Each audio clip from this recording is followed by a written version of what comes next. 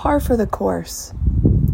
When you get into tough spots in life and are suffering, and you realize it's just part of the process, and not even because you messed up or did it to yourself, but it's just par for the course, that's a real relief.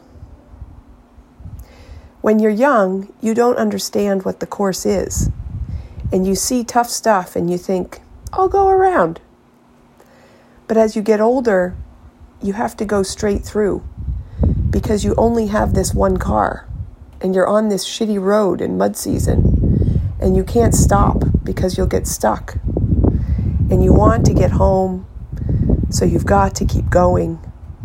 And you finally realize you don't have to beat yourself up for being here, especially at those harrowing times on the hills when you're totally concentrating on your driving.